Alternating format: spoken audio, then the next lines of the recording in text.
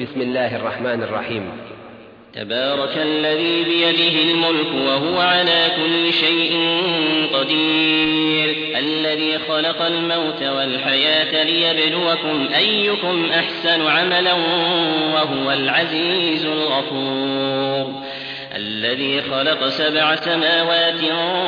طباقا ما ترى في خلق الرحمن من تفاوت فارجع البصر هل ترى من فطور ثم ارجع البصر كرتين ينقلب إليك البصر خاسئا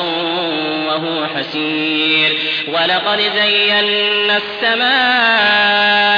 الدنيا بمصابيح وجعلناها رجوما للشياطين وأعتدنا لهم عذاب السعير وللذين كفروا بربهم عذاب جهنم وبئس المصير إذا ألقوا فيها سمعوا لها شهيقا وهي تفور إذا ألقوا فيها سمعوا لها شهيقا وهي تفور تكاد تميز من الغيظ كلما ألقي فيها فوج سألهم خزنتها ألم يأتكم نذير قالوا بلى قد جاءنا نذير فكذبنا وقلنا ما نزل الله من شيء إن أنتم إلا في ضلال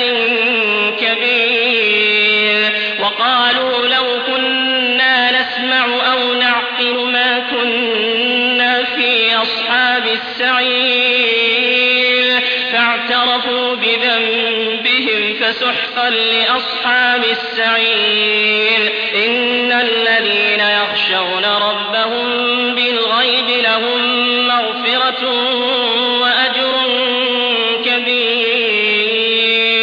وأسروا قولكم أو اجهروا به إنه عليم بذات الصدور ألا يعلم من خلق وهو اللطيف الخبير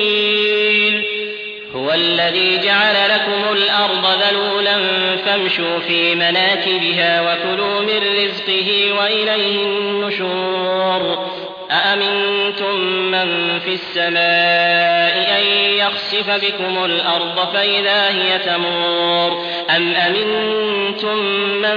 في السماء أن يرسل عليكم حاصبا فستعلمون كيف نذير ولقد كذب الذين من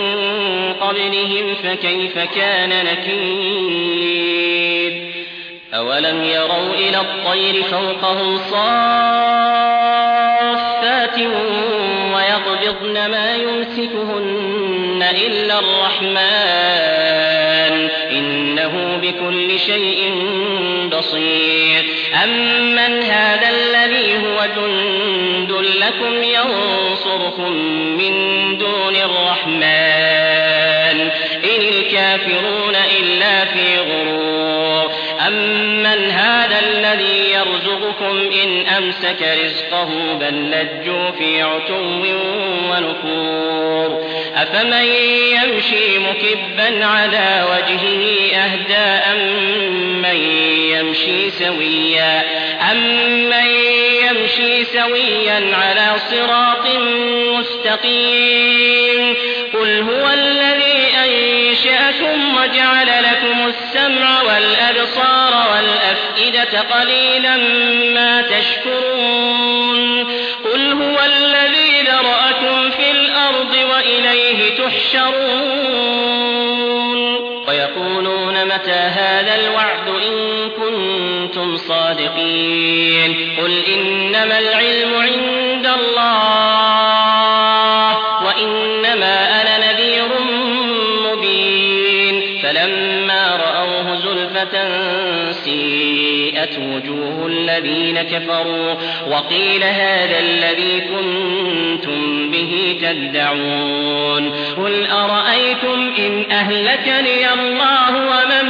معي أو رحمني